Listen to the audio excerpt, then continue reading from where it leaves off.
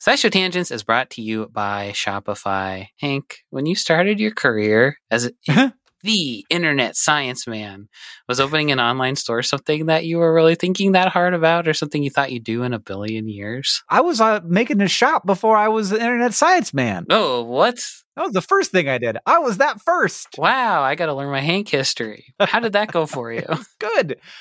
Here's what I'll tell you. Like the part where we start selling a thing and you get to see the number go up is so exciting. And when it's just like you by yourself, you got to be careful.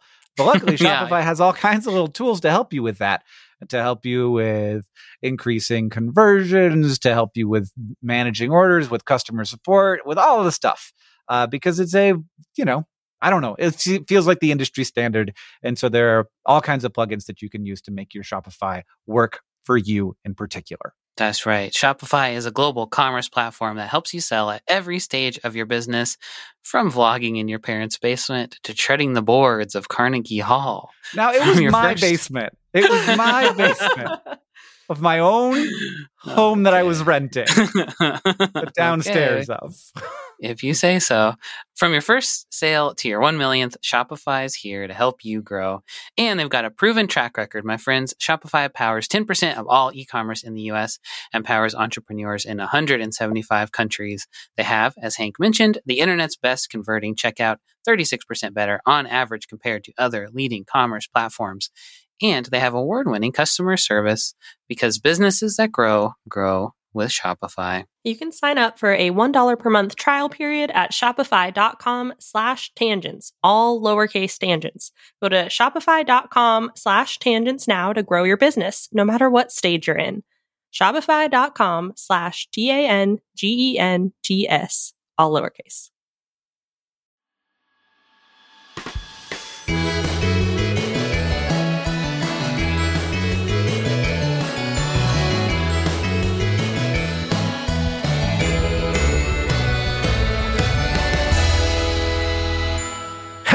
Welcome to SciShow Tangents, the lightly competitive knowledge showcase starring some of the geniuses that make the YouTube series SciShow happen. This week, as always, I'm joined by Stefan Chin. Hello. Are you still looking up metal bands on your computer there? Or are you done with that? No, I'm done. I closed all the tabs. Thanks. I appreciate your input, though. I needed some expertise. Mm-hmm. Stefan knows a lot about metal bands. A lot of metal band names. Stefan,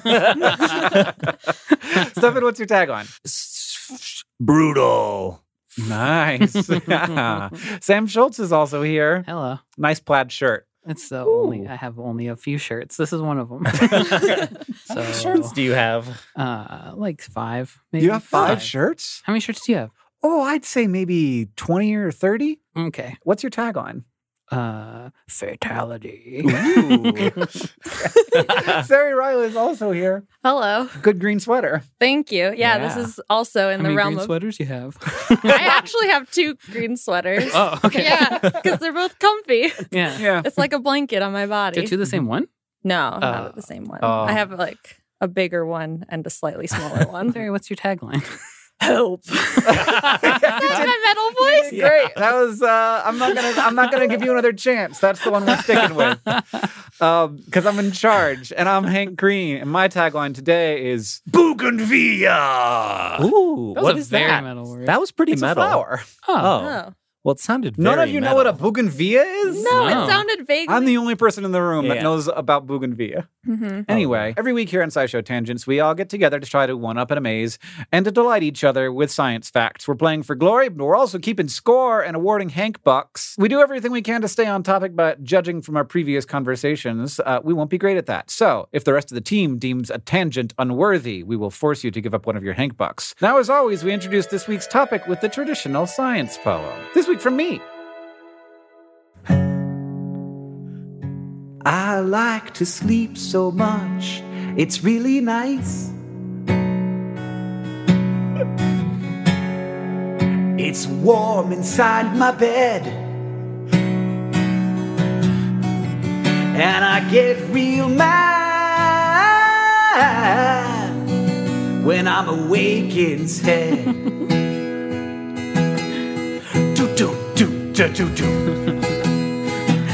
But I think it's kind of weird, actually, that I spend so much time asleep, a whole unconscious life inside my head. Oh, no, no, no, I'm a sleepy man. Oh, sleepy man, I'm purging toxins from my brain. Sleepy man, if I don't do it, I will go insane. And I think it's kind of weird, actually. And I think it's kind of weird, actually. Yes, it's pretty freaking weird, actually. Oh, yeah. The heck? At first, I was like, you're just filling up all this time with music so you don't have to have as many lines. But then it picked up. No, my thought was no one's ever going to be able to do a poem that good. This is like a 2 Hank Buck kind of poem. And all of our poems. Whoa, don't. Wait. No. Hey, now, hey, all right. I feel like there's a proposal on the table. One for like you, one for the guitar. I think it makes sense. Yeah, wow. there I'm are gonna 2 sing a lot voices. now. Gosh. This opens the door, though. I've been thinking about a rap poem. No. I'm going to bring my boombox. Oh, no. Okay, I'm in. So the topic for the day is sleep. That was so good. Oh, thanks. Yeah. So sleep, Sari, what is it and what is it? Just what is it? It's very hard to define. Even sleep scientists have a lot of trouble defining it. I found 4 bullet points on a medical Harvard website that says sleep is a period of reduced activity. Sleep is associated with a typical posture, such as lying down with eyes closed in humans. Sleep results in a decreased responsiveness to external stimuli, but there's still brain activity. And sleep is a state that is relatively easy to reverse, which distinguishes it from hibernation or coma or things like that. Okay. Other than that, what is sleep? These are the characteristics of it. Yeah. But as far as like what's actually happening in your brain, we're not including that in the definition. Yeah, because we have no idea. I found a very good quote from a sleep scientist, William Dement, who co-discovered REM sleep and had spent more than he spent his whole life studying sleep. He said, as far as I know, the only reason we need to sleep that is really, really solid is because we get sleepy. So am I purging toxins from my brain? Maybe, yeah. Probably. Maybe, yeah. Don't look That's at what me. we think. I don't know. Okay. Yeah, maybe purging toxins, maybe consolidating memory, maybe, I don't know, all kinds of things. Like giving your brain a time to reset in some way because it's not inactive. And during certain kinds, I think REM sleep, it's like even more active than you're awake in some cases. Oh, yeah. And now it's time for... One of our panelists has prepared 3 science facts for our education and enjoyment, but only one of those facts is real. The rest of us have to guess or determine through the fact that we already know things, which is the true fact. If we do, we get a Hank Buck. If we get tricked, then the presenter gets the Hank Buck. And this week, it's Sam. All right. Let me sleep on it is a common idiom, basically meaning that you'll think about something overnight and have an answer the next day. But could sleep actually help you solve problems? Science says maybe. A 2018 study from Cardiff University proposes a theory that non-REM and REM sleep might work together to reorganize your thoughts and memories and allow you to wake up with a new perspective on things. Non-REM sleep, they say, strengthens memories and extracts patterns from context. And REM sleep creates new, seemingly random connections in your brain, and that these 2 things together might be the thing that makes you wake up and be like, I got it. Because you're just thinking about stuff in a new way. But this research might be new, but many scientific breakthroughs have been attributed to particularly revelatory dreams. So which one of these was allegedly discovered in a dream? Good. I'm glad that first thing wasn't a fact, because I was like, that seems long. very true. Yeah. It's true. Also too long. So number 1, Dmitry Mendeleev saw the periodic table assemble itself before his very eyes in a dream. He then woke up and wrote it down and found it to be pretty much basically correct. Number 2, Thomas Edison had a dream where he was fishing in a stream with a bamboo pole and then woke up and decided to try bamboo as the filament for his new light bulb, which ended up being able to burn long enough to make his light bulb commercially sustainable. Or number 3, Dr. James Watson had a dream where he was pulled in half by 2 horses and then woke up and had the idea for the double helix in his head. I feel like I'd have heard that. He talks so much. Well, yeah. Was bamboo the filament? I think That that there ended may up have being been the a time one? when bamboo was the filament before tungsten. Mhm. Yeah. It was the early filament. And it's in a vacuum, so it doesn't burn. It just like glows. Oh. Mhm. And so I could see me not knowing about any of these. I could see, but like I feel like I'd know about the James Watson thing. But here I am getting myself in trouble. But I feel like Thomas Edison would totally tell that story just because like that's what he does, Mhm. tells stories. Mhm. So we've got Dmitry Mendeleev dreaming of the periodic table. We've got Thomas Edison, bamboo filaments after a fishing dream. And we've got number 3, Dr. James Watson getting torn in half by horses in an unpleasant dream, but realizing, I am DNA or something. Yeah. Yeah, that to me the connection there is very strange. Yeah. Which makes me think it's true. Very Because dreamy. maybe the other ones are too neat. Yeah. Too neatly Well, connected. yeah, Maybe. Mendeleev's is just like, I thought of it. Yeah. But that makes me think that might be the real one. Mhm. I don't know. That one seems the most plausible, but it also seems like the easiest one that Sam would make up. Of like, of course, blocks coming together as a periodic table. Right. Seems rude somehow. I wasn't trying to dunk on you. Wouldn't be the first time you dunked on somebody today. I know. I'm just snarky for some reason. So the thing about that one is that like Mendeleev knew a lot about chemical elements, and he was thinking about like Yeah. periodicity, and was like, could be something that would actually happen in a sleeping brain. Like, oh, when you wake up and you're like, I don't even want to pee first. I got to write this down. Mhm. All right, Well, pick. shoot. Stefan, pick. I'm gonna go with the double helix DNA dream. Oh, I'm going to go with Mendeleev. I'm gonna go with Mendeleev. Okay, the correct answer is Mendeleev. Hey! So he was already studying this stuff like all the time. Yeah. And he was writing a textbook and thinking about it extra hard, I guess. And then he went to bed and he said he saw the whole thing just come together.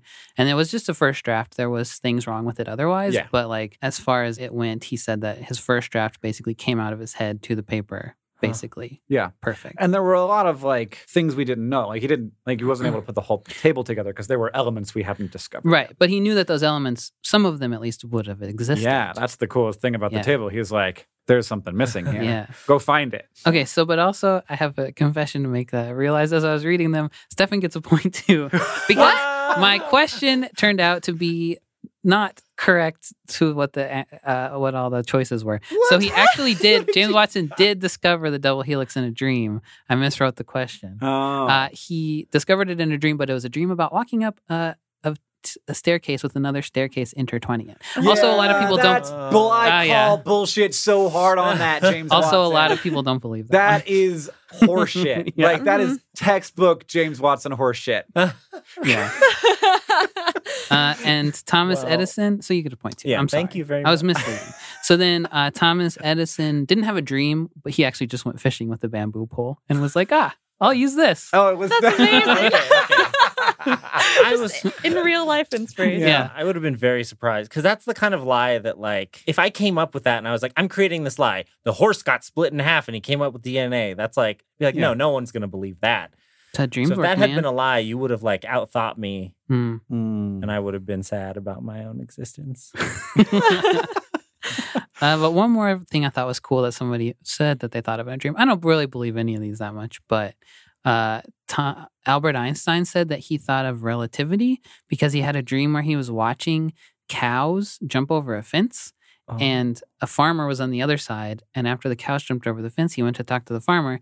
And he said, all the cows jumped over the fence at the same time. And the farmer said, I saw all the cows jump over the fence one by one.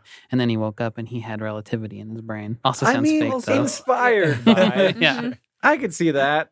I could, like, you're playing around with ideas and you're like, oh, what if? Yeah. I don't Yeah. know. I'm much more sympathetic to believing Einstein's bullshit than James Watson's. Next up, the fact off. But first, a word from our sponsors.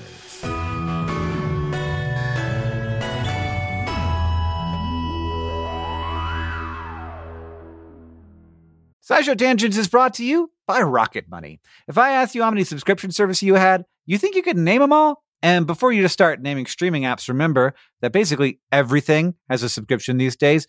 Video games, dating apps, food delivery apps. It's a subscription service world. We're just living in it. And with all of these subscriptions, it can feel like money is just flying out of your account, and that, frankly, sucks. But Rocket Money can help. Rocket Money is a personal finance app that finds and cancels your unwanted subscriptions, monitors your spending, and helps lower your bills. Rocket Money can help you negotiate to lower some bills for you by up to 20%. Rocket Money has over 5 million users and has helped save its members an average of $720 a year, with over 500 million in total canceled subscriptions. Escape from the planet of the subscription services and stop wasting money on things you don't use. Cancel unwanted subscriptions by going to rocketmoney.com/tangents. That's rocketmoney.com/tangents. rocketmoney.com/TANGENTS.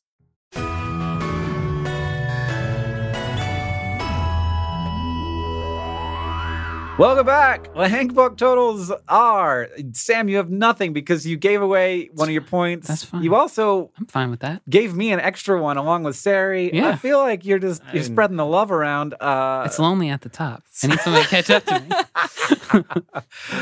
me. Stefan, you got 1 point. Sari, you got 1 point. I'm at 3. Oh, God. That's a lot. Yeah, Well, you gave me guitar. 2. Yeah, Oh, it no. was a good poem. Bad idea. Yeah, it was I a good defend that poem. choice, Man. even though it sets me farther behind. I guess I The do biggest too. problem is that I'm never not bringing the guitar to a Oh, Science no. Couch poem ever again. Now, get ready for the fact off. 2 of our panelists bring science facts to present to the others in an attempt to blow their minds. We each, me and Sam, have a Hank Buck to award to the fact that we like the most. And we're going to choose who goes first by the person who dreamed most recently, by which I mean the person who woke up last. Ooh. Oh, I set my alarm for 6:50 because I had to wake up and start editing a script. Dedication. I got up Yeah. at 8:26. Nice. All right, so Stefan dreamed most recently, and we'll go first. Yeah. Still tired though. So you've got a little part in your brain called the basal ganglia. Of course I do. Is How did you we know? assume.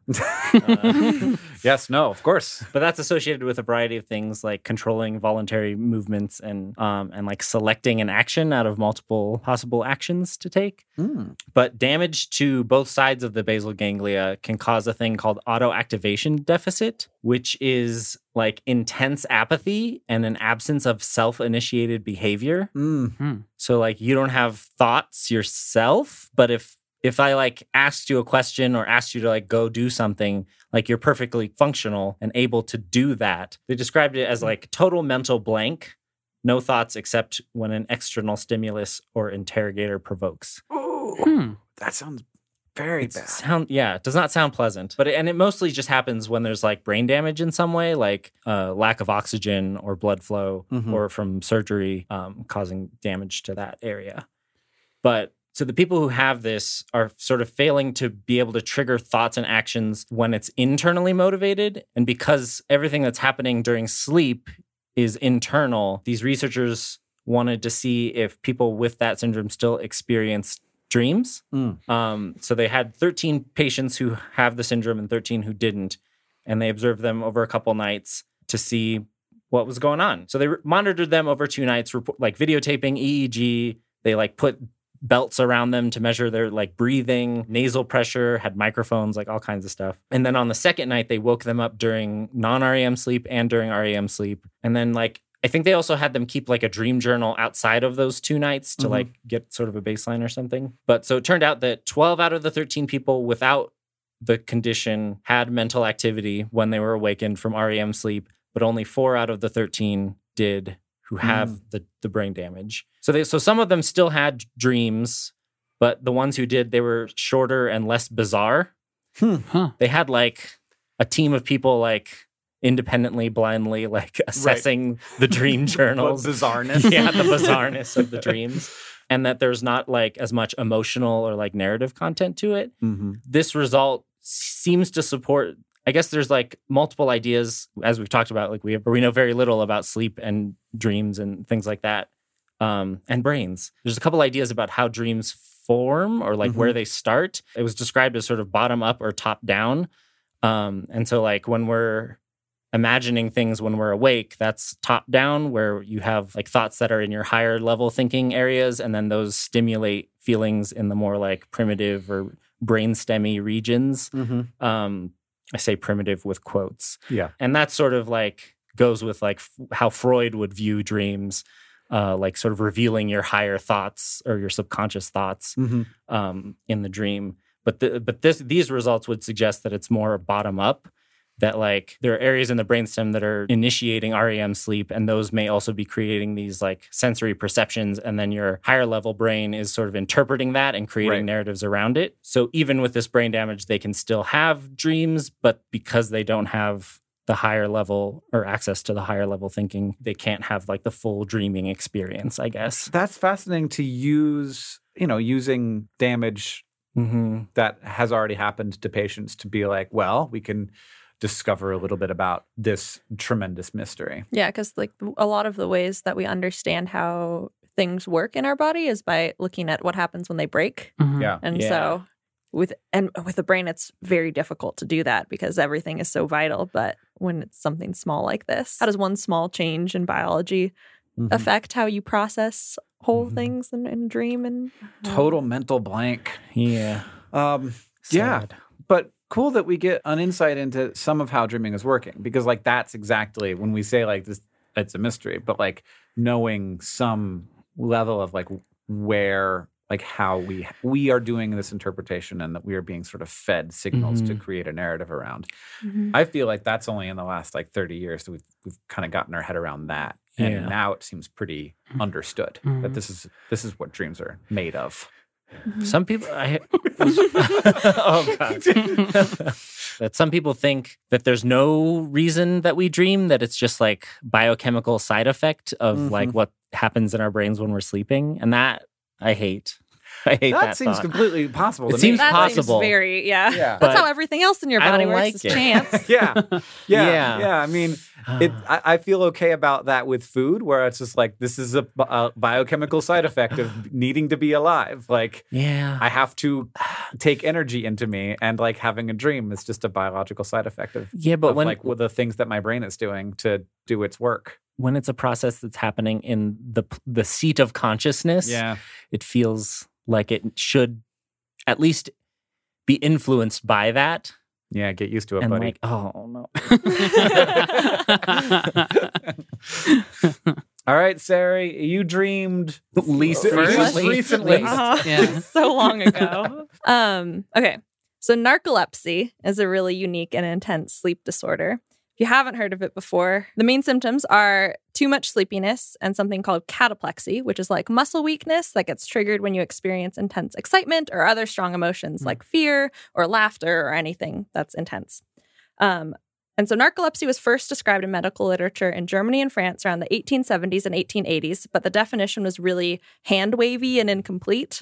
As far as I can tell, part of the problem was not having like a group of people to study. It was just like, there's this person who falls asleep. What do we do with that?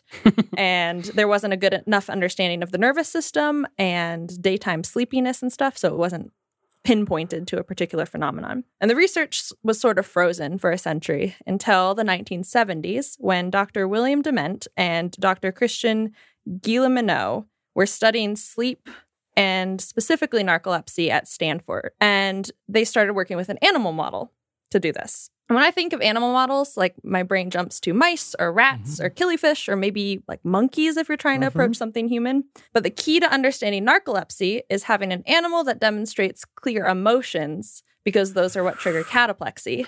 What animal demonstrates emotions? Do you want to guess? Dolphins? No. Dogs. Yeah.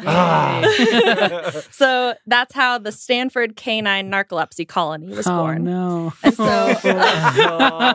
the Stanford Sleepy Dogs. Yeah, the Sleepy Dogs. So basically, Dement was going around and like trying to find people with narcolepsy, and someone, as far as I can tell, the story was like someone said that their poodle had narcolepsy. Hey, I got a sleepy dog. Yeah, I got a sleepy dog. Want to look at this sleepy dog? And then I clap my hands in its face and it falls over. Or like when they get excited, like it's time for food, and they get really excited and they start wagging their tails and then just They Like, get excited all the time. I know. It's so sad.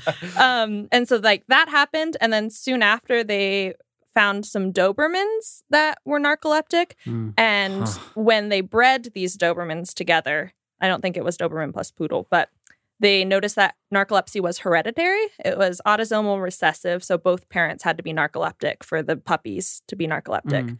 But from breeding them, from around 1976 to 1995, nearly 500 narcoleptic dogs that were mostly Dobermans were raised to study narcolepsy. And it's just like very cool that they had all these dogs to do this with. And to give sort of a highlight reel, this is when Dr. Emmanuel Mignot came into the picture. And through lots of studies on these dogs, the team found the key hormone involved in narcolepsy called orexin or hypocretin, plus genes in dogs and then genes in humans that are linked to the disorder. At this point, we've learned even more, like how narcolepsy is probably an autoimmune disorder in humans. So there's a region of the brain that produces compounds like orexin, and your body's attacking that region of the brain, so you're not producing enough to be able to stay wakeful enough. So like all very complicated, all very interesting. But to return to the dogs, it's a happy story, which I also really liked, which you don't always hear in animal testing. No, never. These researchers like loved the dogs and they took really good care of them, and they were just like observing them, but they all had names. They were all treated really well. And after the experiments, they were all pretty much adopted as far as I can tell. And Dr. Minot is still involved in narcolepsy research and treatment today with a narcoleptic chihuahua named Watson by his side.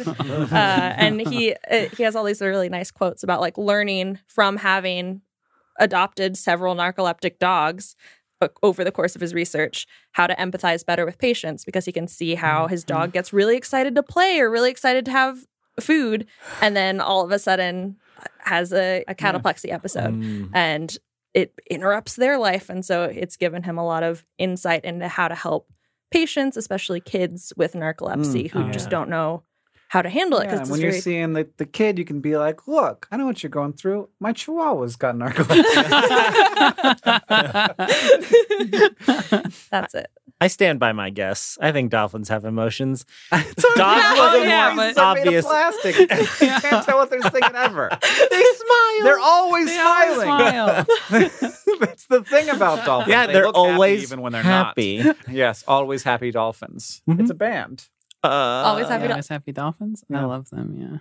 No, I hate you guys. Great. If you just said like always dolphins, that would sound like more like a band name for some reason. Yeah, Yeah. always It's dolphins. the It's like Imagine Dragons. song. Yeah, Sure. that's our Imagine Dragons cover band. Always dolphins.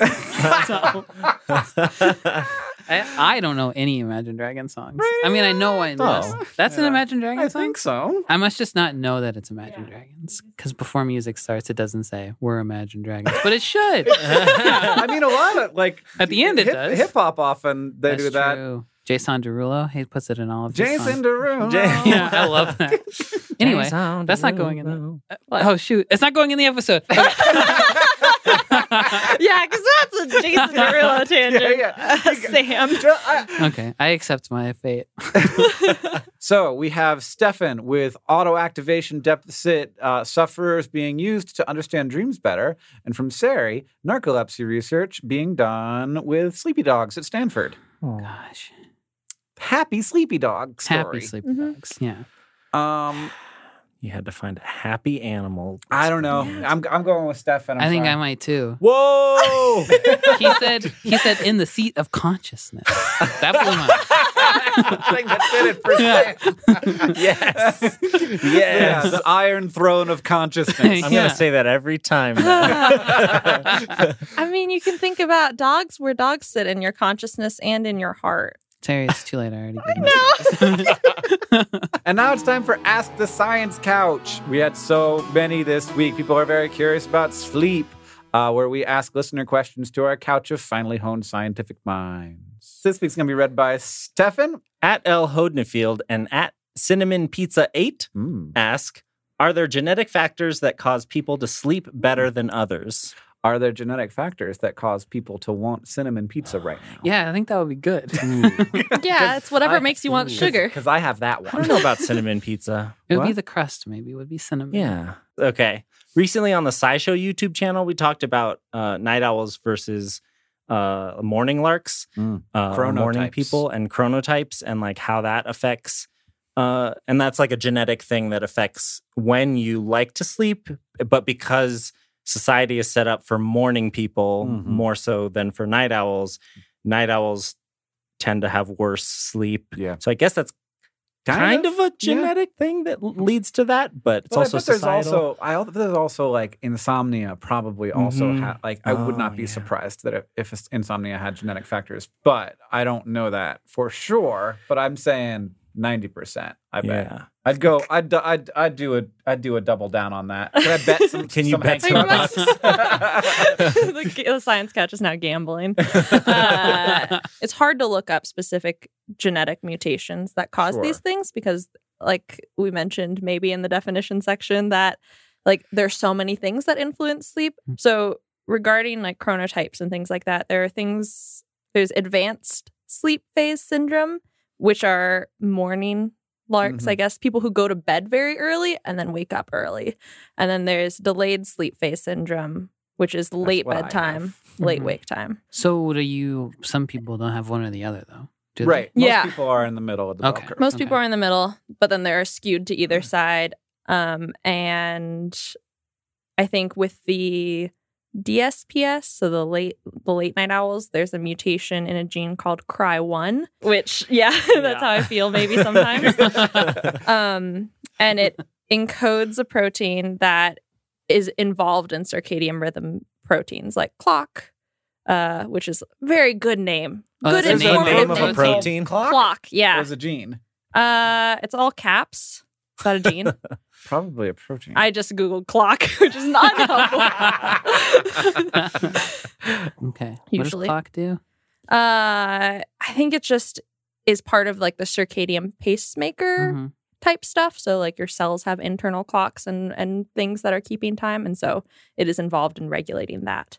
There's a clock inside of you, many of them. Yeah. So Cry1 normally suppresses circadian rhythm stuff. And so the mutation causes it to suppress clock and other related proteins even more, which means that that led to later bedtime. So probably like you're more shifted from like matching your bodily cycle to the sun and like a more average daytime cycle, and you're pushed later. So what I found was interesting is there are studies about naturally short sleepers that has to do with orexin, which is the hormone I mentioned earlier that is involved in narcolepsy. But like orexin is linked to wakefulness. So it's something that your body produces to help you stay awake. Can I take a pill of it? What I've read about narcolepsy is that we don't have a chemical or a prescription that someone can take to help with narcolepsy. So we haven't found a way to bottle up orexin in a way that your body can biologically process or in a meaningful amount. So no, but there is a gene called DEC2. So DEC2 is a repressor for orexin expression normally. So like it helps you fall asleep. And so when it's broken, it results in increased expression. And so you're awake more. And so people who sleep like 4 hours a night and wake up perfectly fine, a lot of them have been found with this particular gene mutation that has made it like their bodies are just naturally more wakeful and they feel rested after that period of time, which is also part of the mystery of sleep because they can sleep for fewer hours. If someone can do it, why can't everyone do it? Right. Yeah. Seems like this would confer an advantage. And they do not eventually have necessarily like drawbacks from not sleeping. No. Okay. So like I've there's known an people like interview this. with I would one love to be person. like that. Who just like, I wake up at 4 a.m. and I like use that time to read or go for a run. And then I like love to start my day before everyone else. And they're completely rested. That'd be great. Nice.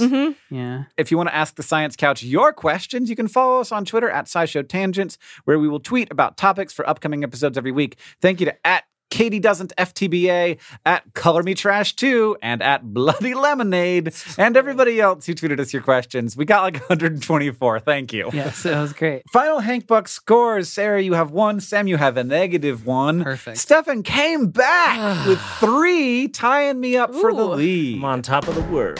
If you like this show and you want to help us out, that's really easy to do. You can leave us a review wherever you listen. That helps us know what you like about the show, and other people get to see that too. Second, you can tweet about your favorite moment from this episode. And finally, if you want to show your love for tangents, just tell people about us. Thank you for joining us. I have been Hank Green. I've been Sari Riley. I've been Stefan Chin. And I've been Sam Schultz. SciShow Tangents is a co-production of Complexly and WNYC Studios. It's created by all of us and produced by Sam Schultz and Caitlin Hoffmeister. Our sound design is by Joseph Tuna Medish. Our social media organizer is Victoria Bongiorno, and we couldn't make any of this stuff without our patrons on Patreon. Thank you. And remember, the mind is not a vessel to be filled, but a fire to be lighted.